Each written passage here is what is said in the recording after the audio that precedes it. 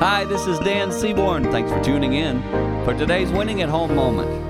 I'm not sure I can talk enough about this topic. I feel like I cover it quite often, but I just don't think it can be too much.